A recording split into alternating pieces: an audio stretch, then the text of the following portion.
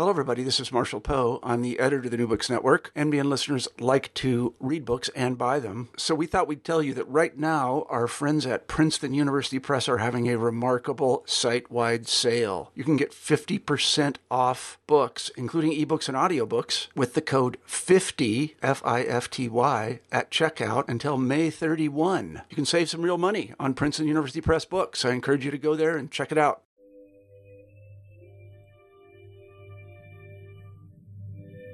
New Books in Economics, brought to you by EAEPE, the European Association for Evolutionary Political Economy. Welcome back to this new episode of New Books in Economics, part of the New Books Network. Today's book is so great that it requires not one, but two hosts of the channel to handle it. One is me, Andrea Bernardi from Oxford Brookes University in the UK, and one is Carlo Di Politi from Sapienza University of Rome in Italy. Hi. We are here with Professor C.K. Lee from University of California, Los Angeles, to talk about her book, The Spectre of Global China, Politics, Labor, and Foreign Investment in Africa, published in 2017 by Chicago University Press. Welcome, and thanks for being here. Thank you for having me. Professor Qingquan Li was in Kyoto at Doshisha University in June 2018. She was the keynote speaker of the 30th SASE conference. And in that occasion, we heard about the book and we organized this conversation. Her research project lasted for 6-7 years, during which she has conducted field research in copper mines and construction sites in Zambia. A key question addressed here is whether Chinese capital is a different type of capital. By the end of the conversation, and also by the end of the book, we shall know if it is a different type of capital, and if it is different, if it is a better or a worse type of capital. You have defined Chinese state capitalism compared with global capitalism in terms of business objectives, labor practices, managerial ethos, and political engagement with Zambia. You have written a book with huge policy implication, a great contributions to so many fields, sociology of labor first, but not only. But above all, you have written a beautiful book which is a pleasure to read. At times, it reads like a novel, particularly my favorite part, which is the long appendix at the end, and this is called an ethnographer's odyssey, the mundane and the sublime of searching China in Zambia. But let's get started. I will pass the word now to Carlo.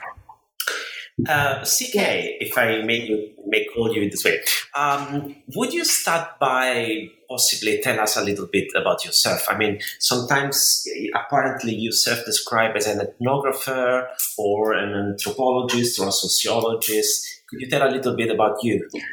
Of course. I have been a student of contemporary China since my graduate school days in Berkeley. And I was trained as both an ethnographer and a sociologist. So I would describe myself as an ethnographic sociologist of the kind or of the tradition that emphasizes theory and incorporating the macro level analysis into ethnographic studies. I've been studying contemporary China, particularly anything to do with labor and labor politics, since my first book. And this is my third one. And when I started this research in 2007, it was a time when Chinese investment has gone global. And for me, that presented a very unique opportunity to study global China from the labor perspective. And as this research unfolded, I realized that I wasn't just studying labor, because when you study labor, you always have to consider the state as well as capital. And so the book that we're discussing today is actually a study of state, labor, and capital, with the particular emphasis, as you mentioned, the question of whether Chinese state capital is a different kind of capital. And could you possibly tell us a little bit more about how specifically the idea for this book arose? Okay. How was it born? Well, when I finished my second book, Against the Law, Labor Protest in China's Rust Belt and Sun Belt, the book came out in 2007. And when I was finishing it in 2006 and 7, the international media began the circulation of reports by the major media outlets, BBC, New York Times, The Guardian, CNN, etc., on labor conditions of Chinese companies operating in Africa. And so I was very intrigued by this phenomenon because the general discourse at that time was that Chinese capital, Chinese investors were particularly exploitative. And labor exploitation has been my theoretical concern since my first book. So it was just very natural for me to go global as China goes global as well. So my research just follows the footsteps of Chinese development and Chinese capital and Chinese labor, for that matter. Professor Li, you mentioned the beginning of your interest with China professionally and your current project. I lived in China between 2009 and 2012. I was teaching for a British university there.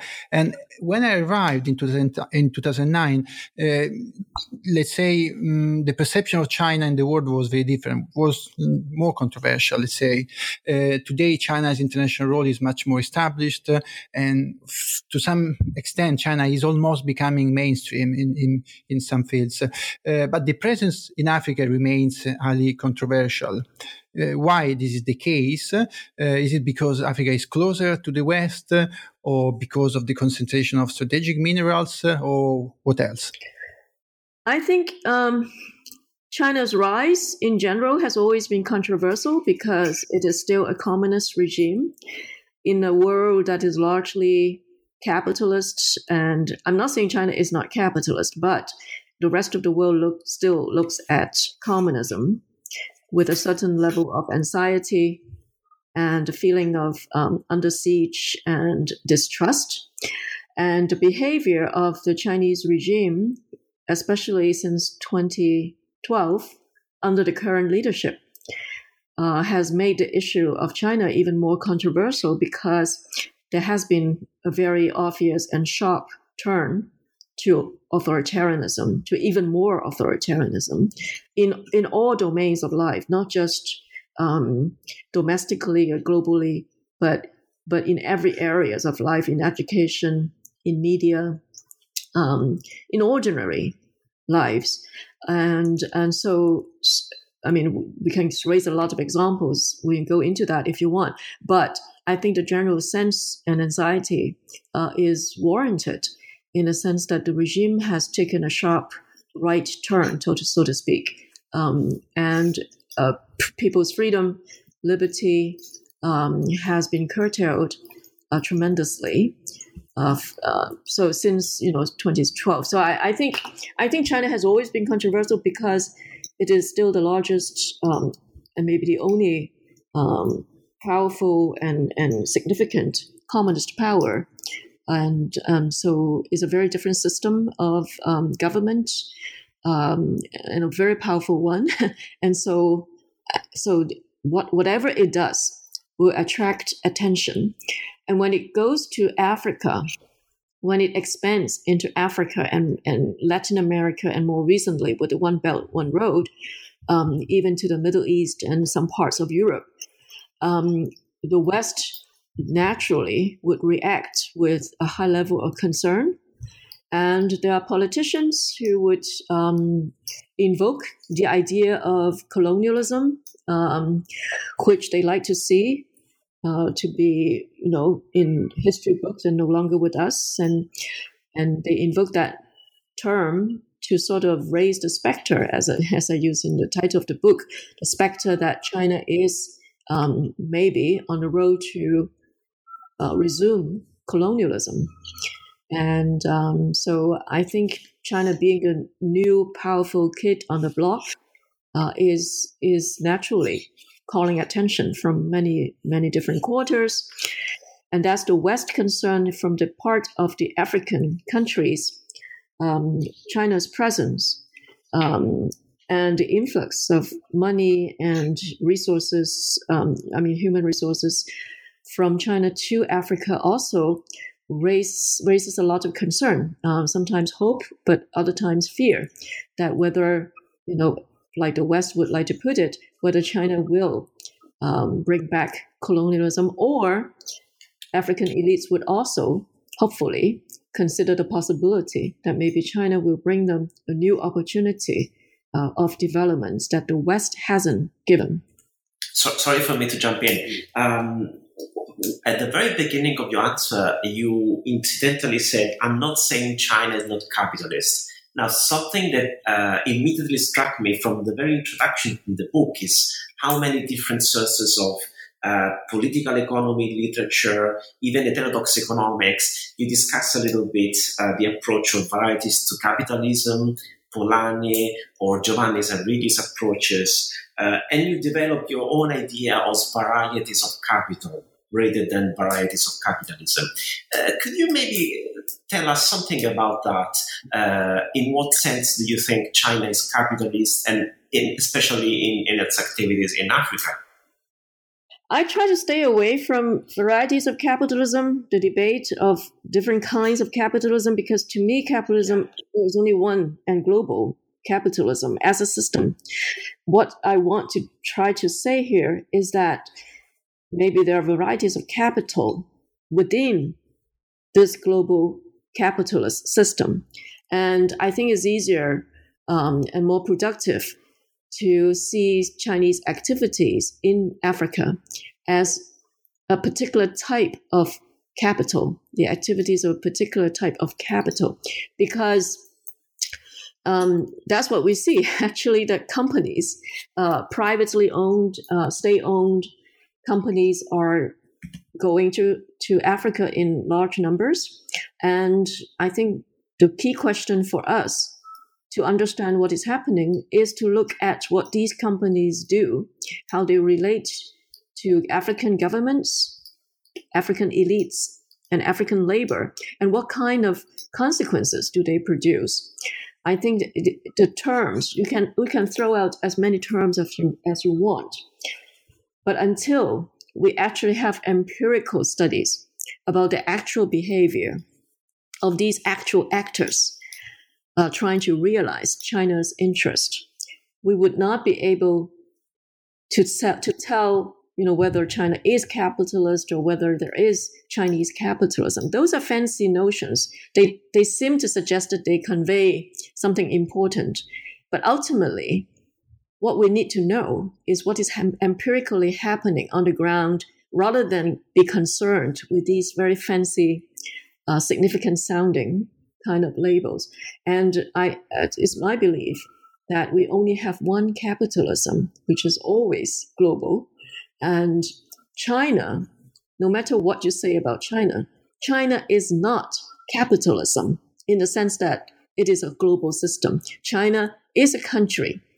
And depending on how you define capitalism, you can always find capitalist features in that country. But doesn't that make China capitalism in itself? No. Capitalism is a global economic structure and system. It has its global dynamics that encompasses many, many countries.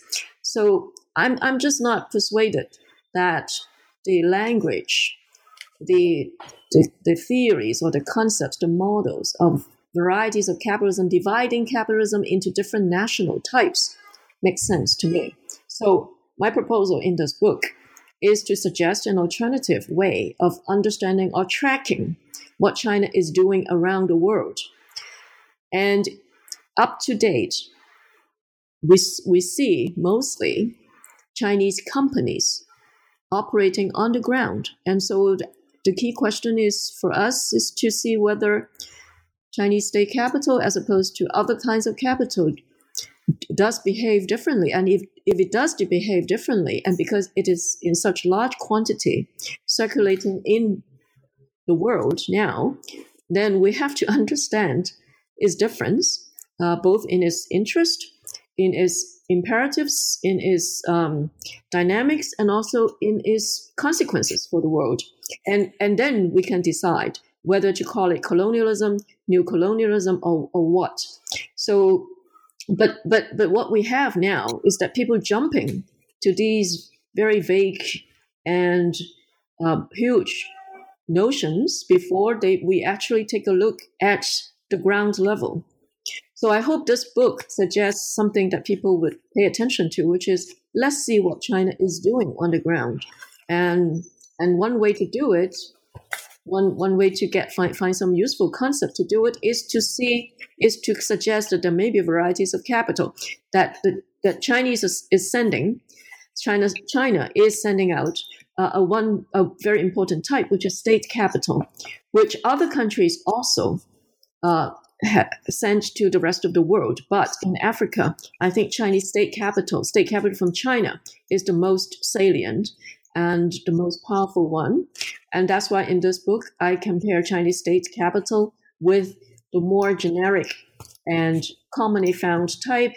And I call that global private capital, which is capital from publicly listed companies, like publicly listed companies in the London Stock Exchange or in other stock markets, which are globally mobile, and they are owned by shareholders that you and I can buy shares from. But by nature, it is private capital. It's not owned by the government, and it doesn't serve government interests. So I try to, in this book, to distinguish the essence, the interest, the behavior, and the impact of these two major types of capital. Yes, in several points of the book, you refer to a call to abandon methodological nationalism. So to talk about China studies from a different perspective. But now let's move back to sociology. You explain how your research is somehow a continuation of your previous field study of labor in China, and after understanding Chinese capitalism, you moved to Africa. But this book has somehow another important predecessor, which is the study in Zambia of Zambian mines by the great British American sociologist, also from University of California, but from Berkeley, which is Professor Michael Burawoy. He is one of the greatest labor sociologists, and I would be very curious to know more about your relationship with him and with his work. Well, he was the chair of my PhD dissertation. I studied with him in graduate school. I went to UC Berkeley for my PhD in sociology, and he was my chair. He was my advisor. And so his work has great impact on me. And when I decided to study China in Africa, I needed to pick a country. And for many reasons, including the fact that Zambia, just incidentally, was the very first country from which Chinese state-owned companies had bought the first ever overseas copper mine. And also, Zambia was the site of the first Chinese-owned or Chinese-run special economic zone in Africa. Now there are quite a few, but at that time, it was the first one, and the first one was in Zambia.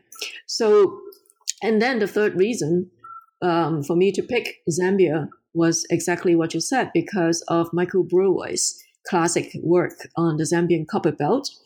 I thought that if I would use Zambia as well as my case, then I could also engage his work, which was done 40 years ago, and I could then establish some kind of comparative analysis based on his work in the late 60s and early 70s. But the main reason was not because of this. It was because Zambia has been a very important site of Chinese investment, and also a very representative case of natural resource that China is after. And the fact that Michael Burawoy has studied Zambia was an advantage, an added reason for me to pick Zambia. But Zambia was my choice for reasons that have a lot to do with Chinese activities there. Talking about China, a trap on which many fall, as you write, is thinking about China as a monolith, as if it was a unique subject with just one consistent agency. Instead, in the book, you stress the role and even the competition of different Chinese actors. So could you tell us who invests in Africa from China and why? There are many investors from China, different types of investors from China. So when people say Chinese investment, actually this term, Chinese investment, consists of many different types of Chinese investors. So we can start by the regular, the large number of migrant entrepreneurs, ordinary people, family migrants who establish themselves, open shops, those mom and pop shops that you'll find everywhere among migrant communities around the world. That's the first type. And then you have private companies, privately owned companies from China. And you also have bigger ones, private companies, bigger private companies. And then you have the provincial government-owned enterprises from China. And then there are the central government-owned enterprises. And what I focus on here in this book is the type of Chinese capital that has the closest connection to the state, and I call that state capital, to refer to companies which are state-owned, but more importantly, these companies are tasked with state objectives. That is, the government of China, the central government of China, has given objectives, goals for these companies to achieve. In other words, these state-owned companies have to realize state-defined interests. And I think this is the key definition of state capital, not ownership, not state-owned companies. Not all state-owned companies represent state capital, because there are provincially owned state companies from China whose interests are no different from private profit maximizing companies. So the key here is to define analytically state capital. State capital means capital for realizing state objectives. And what is state objectives would vary with which state we are talking about. And if we're talking about China, then we can say Chinese state objectives in Africa are multiple goals that include profit making, but not only profit making. They also want political influence, political patronage, and also they want to have access to raw materials, strategic materials from their source, not through the market, from their source, which means from the mines. So these multiple objectives are state-defined objectives, and companies that are required to realize state-defined interests and objectives are state capital. So I think it's important not to conflate, not to confuse state-owned capital with state capital. These are two different concepts. State-owned companies are defined by ownership type. You look at their legal registration and see, it is owned by the government, so that is state-owned government, state-owned companies. But state-owned companies, sometimes their only objective is to make money, and that makes it the same as private capital. What I want to highlight here with the notion of state capital is that there is a kind of capital whose goal is not defined by shareholders, is not defined by private owners. The goals of state capital are defined by nation state. And in this case, the case that I study, it is defined by the Chinese nation state. Let's move to the actual fieldwork, which was very complex, very long. And I would like to ask you, what were the main challenges in organizing and conducting data collection? In fact, the book is very interesting because you tell also the personal chances that let you reach key people. And perhaps you could even tell us if the Zambia of Professor Burawoy was a more complex or an easier environment for research. And also, additionally, the book is particularly interesting because you describe how, being your ethnically Chinese, you appeared too Chinese for the Zambian government, but also too Western for the Chinese firms and managers. So what would you like to tell us about this amazingly complex fieldwork? Yes, I think the fieldwork is extremely challenging, and that's why it has taken me 7 years to finish this project, because the biggest challenge was to gain access to these very powerful companies. We're talking about, the top level state companies from China, as well as some mining giants which are London listed companies. And there is no reason at all for them to open up to me, a researcher. And so it took me a long time to build a relationship. I tried many times knocking on the doors through some Chinese friends to Chinese companies, and I got rejected by the Communist Party secretary in a smelter.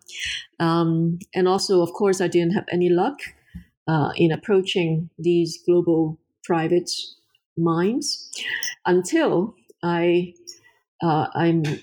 got to know a friend, a Zambian friend, who was, at that time when I knew him, who was an opposition politician. That is, he was one of the leaders of an opposition party in Zambia. So we just hung out. We like to complain to each other, the frustration we had in our separate lines of work. I complained about not getting access to these companies. He complained about being a politician, fighting the government fighting the incumbent party. And we hung out a lot. And then in 2011, there was a national election, and his party, the Patriotic Front, won the election. And being the leader of that party, he was appointed the vice president of the Zambian Republic. And overnight, I had this very powerful friend at the top of the government, and he has always promised me that when they were in power, when their party was in power, he would help me to conduct my research, because it's not just for friendship. Because as the vice president of a country, of Zambia, he also wanted to know what was happening with Chinese investors and all these other global investors. And so basically, he called up the CEOs of all these companies and said that I wanted CK Lee to be my consultant. You have to open your door to her. So I basically went in to these companies as the vice president's consultant. And that has advantages and also disadvantages. And but at least I got access to them. They couldn't say no to the vice president of the country where they invested. So I was helped a lot by a powerful figure. I was playing, if you will, very powerful people against very powerful people. So state elite versus capital. And of course, I also have had access to the unions who were the first actors in the field who were very open to me as a researcher, to the miners and the construction workers, because they had lots of stories to tell, and they didn't have any concern telling me what was wrong with these investors. So it was a combination of talking to people at the very top of the social and political hierarchy, as well as going to the mines, literally underground, going under, and at the bottom of the social ladder to the underground mines, and also to many mining townships and visiting miners in their homes and talking to construction workers in construction sites. So you're absolutely correct that it has been very challenging and demanding field work for quite a long time. And the worst part is the frustration that I have to endure and have to really overcome the temptation to quit because it was so difficult and I wasn't getting anywhere for the first few years that I was thinking about giving up and not to persist and just not to. I just told myself that this research was impossible to finish because nobody was allowing me in to conduct ethnographic research, not just interviews, but really living with the people, with the managers, the expatriate managers, going to the mines and observe how they actually do mining, how they treat their workers. And so the ethnography part and ethnographic design of the research makes this research much more difficult than a research that would use, say, interviews or surveys, because I have to hang out and spend time with the companies and with the people, and also with the government officials. I studied the government officials as well in terms of how they handle their relations with China. So they have to really give me lots of access to the government, to the meetings with Chinese representatives. Companies would have to allow me, and they did let me, sit in the collective bargaining meetings between the unions and management. And I basically lived for several months in each mine with the expatriate, with the managers. So they got to see me day and night for those few months in each mine. And that was very intrusive, to say the least.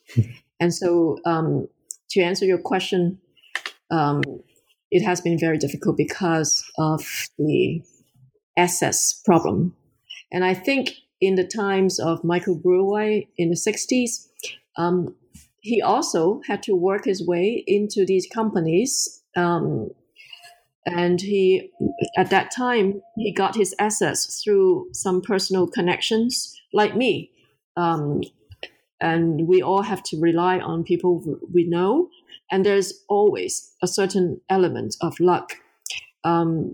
If I didn't luck out, if I didn't meet my friend, my Zambian friend, or got introduced to him by some sheer chance, sheer luck, then I don't know what would happen to my research. Something else would have happened. My research would still be able to be finished, although I may not have been able to study the mines. I maybe would only have construction as my case. Construction was easier to get into because it was a less complicated and less powerful sector of the Zambian economy. So people's concern were not too sensitive to my presence, not as sensitive as it was the case for copper. Your book is entitled The Spectre of Global China, and you write there is a cultural war whereby Western media try to depict China's investment in Africa as something very similar to imperialism, and of course very different from what Western countries do. How is it seen from Africa? What is the perception of the people in Africa? Well, the perception of Africans, again, there is no unified perception. The elite and the ordinary citizens oftentimes have very different views. And also very important is that their views change with changing reality. It is very important to understand that Chinese companies, whether private or state-owned or state capital, as I call it, they are new to Africa. And they have to learn how to behave like other companies. They have to learn how to adapt to local customs, local standards. And so these companies change quite a bit. as they spend more time, as they establish themselves, as they climb the learning curve of corporate behavior. So in the case of the Chinese state-owned mine in Zambia, it has gone through tremendous changes. And also people's perception of it has also changed a lot. At the beginning of their operation in Zambia, there was a big industrial tragedy. There was an explosion in a subsidiary of the mine that killed 40-some people, Zambian people. And at that point, it was 2005. And they have just started operation for several years. And that accident, that incident, and the death toll had left a very bad impression in the minds of the Zambian people and the government that the Chinese are the worst investors because it killed, basically the explosion killed so many. And so after that, this state-owned mine has tried very hard to change its safety measures and safety policies.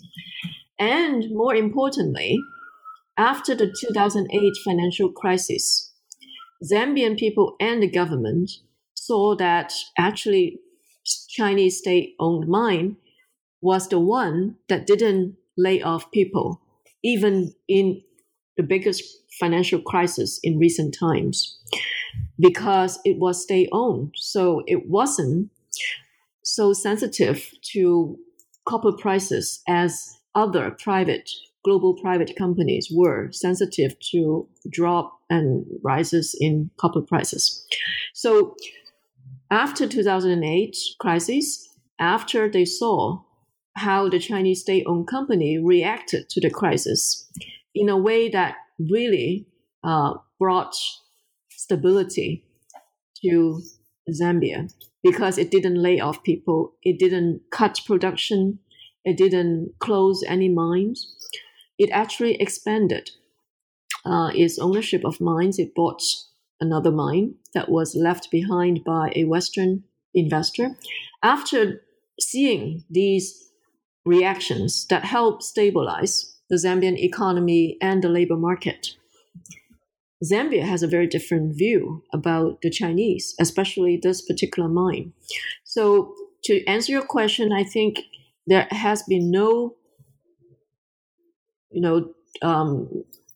fixed perception of among the Africans towards the Chinese companies, whether private or state-owned. Things change. It depends on how they behave, and then there are private mines where you find lots of conflicts between managers and workers. Then Zambians reacted negatively whenever those conflicts flared up. But the same kind of negative perceptions also appear when other global private mines and construction companies violated labor laws or make some mistakes with their taxation. So I think it's not just the Chinese image have been tarnished by corporate behavior and have been improved by corporate behavior. The same has happened to other foreign companies. The Indian companies, the Indian mines, the Swiss-owned mine also have their own problems with public perceptions because there have been scandals being revealed and reported in the media from time to time. So corporate image, nobody has perfect corporate image. In Africa, people have more varied perceptions and varied opinion about these companies because they are more cognizant of their different behavior. In the West, people are not so up to date about these scandals.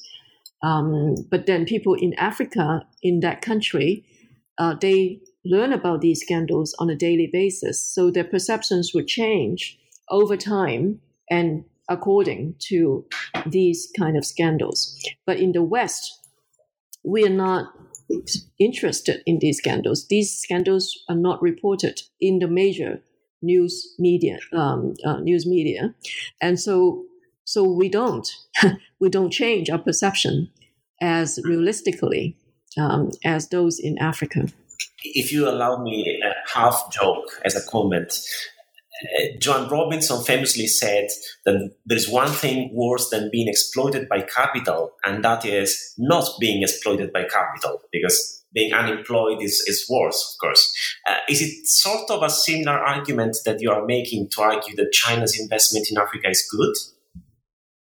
I'm not saying that Chinese investment is good. I think we have to put it this way. That is, different kinds of capital, in this case, Chinese state capital, as opposed to global private capital, maybe offering different kinds of bargains to African workers. Chinese employment, Chinese jobs, in the cases that I study, are oftentimes low paying, and but then because they wanted to keep production going for very important state reasons, they keep people employed, but give them low wages. And for global private companies, they usually react to any fluctuation in the market by laying off people, by retrenching, because they want to send a signal to shareholders that the companies are reacting to cut costs whenever instability in the stock market occur. So they basically resort to laying off as a means to please stockholders. And so that's why retrenchment is such a big issue for workers employed in global private company. And there, the problem for them is to be excluded, not exploited, excluded totally from the job market. So from the perspective of Zambian workers, the deal is, I don't think they consider both good deals. Both are not good deals. They all want stable and well-paying jobs like everybody else in the world. But the bargain in front of them is, if you want to get stable employment or relatively stable employment, you go with the Chinese, but they pay lower wages. But if you want higher wages, you go to the global private employers, but then they would retrench you and lay you off very suddenly. And so what is better? I don't think the Chinese are better necessarily because they pay lower wages. It depends on, what your situations are. And to me, I don't think either of the bargain is good. Both are bad bargains. But the point is, they are different bargains. Let's leave some of the conclusions to the readers that will have to buy the book. They will find a more complex answer. Before we move to the conclusion, I have another quick question, which is about the policy implications, which are very important in your case. And this is part of our job. But around the world, for example, in economics, there is a kind of inflation of economists. The discipline has been trivialized, and nobody now trusts an economist because you cannot recognize a proper one, or a random person that happens to be talking economics in TV about trade, monetary policy, or the European Union. So this is somehow endangering the credibility of economics and the ability to offer policy recommendations that people trust. What about sociology and sociologists? Well, sociology has never attained the status of science as much as economics has. And also sociologists are not have never been really relied on to produce policies. There are separate schools in the US, for instance. There are schools of public policy where people are really trained to analyze and to propose public policies. They are not in sociology, and that tells you a fact, which is that sociology is not known, is not expected, at least in the US, to deliver policy solutions, so that we don't have the problem of being discredited by the fact that economists haven't been able to come up with reasonable policies to deal with economic crisis, because we never were expected to do that. And so our influence really hasn't reached the public policy domain, which is the domain of another group of academics. These are public policy scholars. And again, I don't know whether that is good or bad, but I think we're more modest in terms of our work. We know we can try produce knowledge that help people to understand the world, but in terms of how to fix problems in the world, I think most sociologists would find themselves not qualified, and especially those who are honest with you, they would not they would not claim to come up with the best policy solutions to solve social problems as sociologists. Thank you very much, CK. This was a beautiful book. I strongly suggest everybody to buy it. It also includes amazing pictures. It is timely, brave piece of field research. It is a non-conformist in its conclusion, original, important, erudite, and it's very pleasant to read. Let me finish actually reading one of the last lines of the book, where you express your gratitude to the workers you have met in Zambia, in particular in the Zambian mines. And this is the end of the paragraph. I will always relish spontaneous moments of friendship and solidarity. Loader drivers, engineers, and mine captains I shadowed would spot and pick up pieces of ore from the ground, point their headlights on them, and all of a sudden, the bornite, azurite, or chalcopyrite in the rocks would glitter purple, blue, or gold in the dark. Passing them to me, they would say, "Here is souvenirs for you." And this is one example of how beautiful, almost a novel, is this book. Thank you very much. This was C.K. Lee, The Spectre of Global China, Politics, Labor, and Foreign Investment in Africa, published in 2017 by the University of Chicago Press. Thank you for being with us. Thank you. Thank you. It was very interesting. Thanks a lot.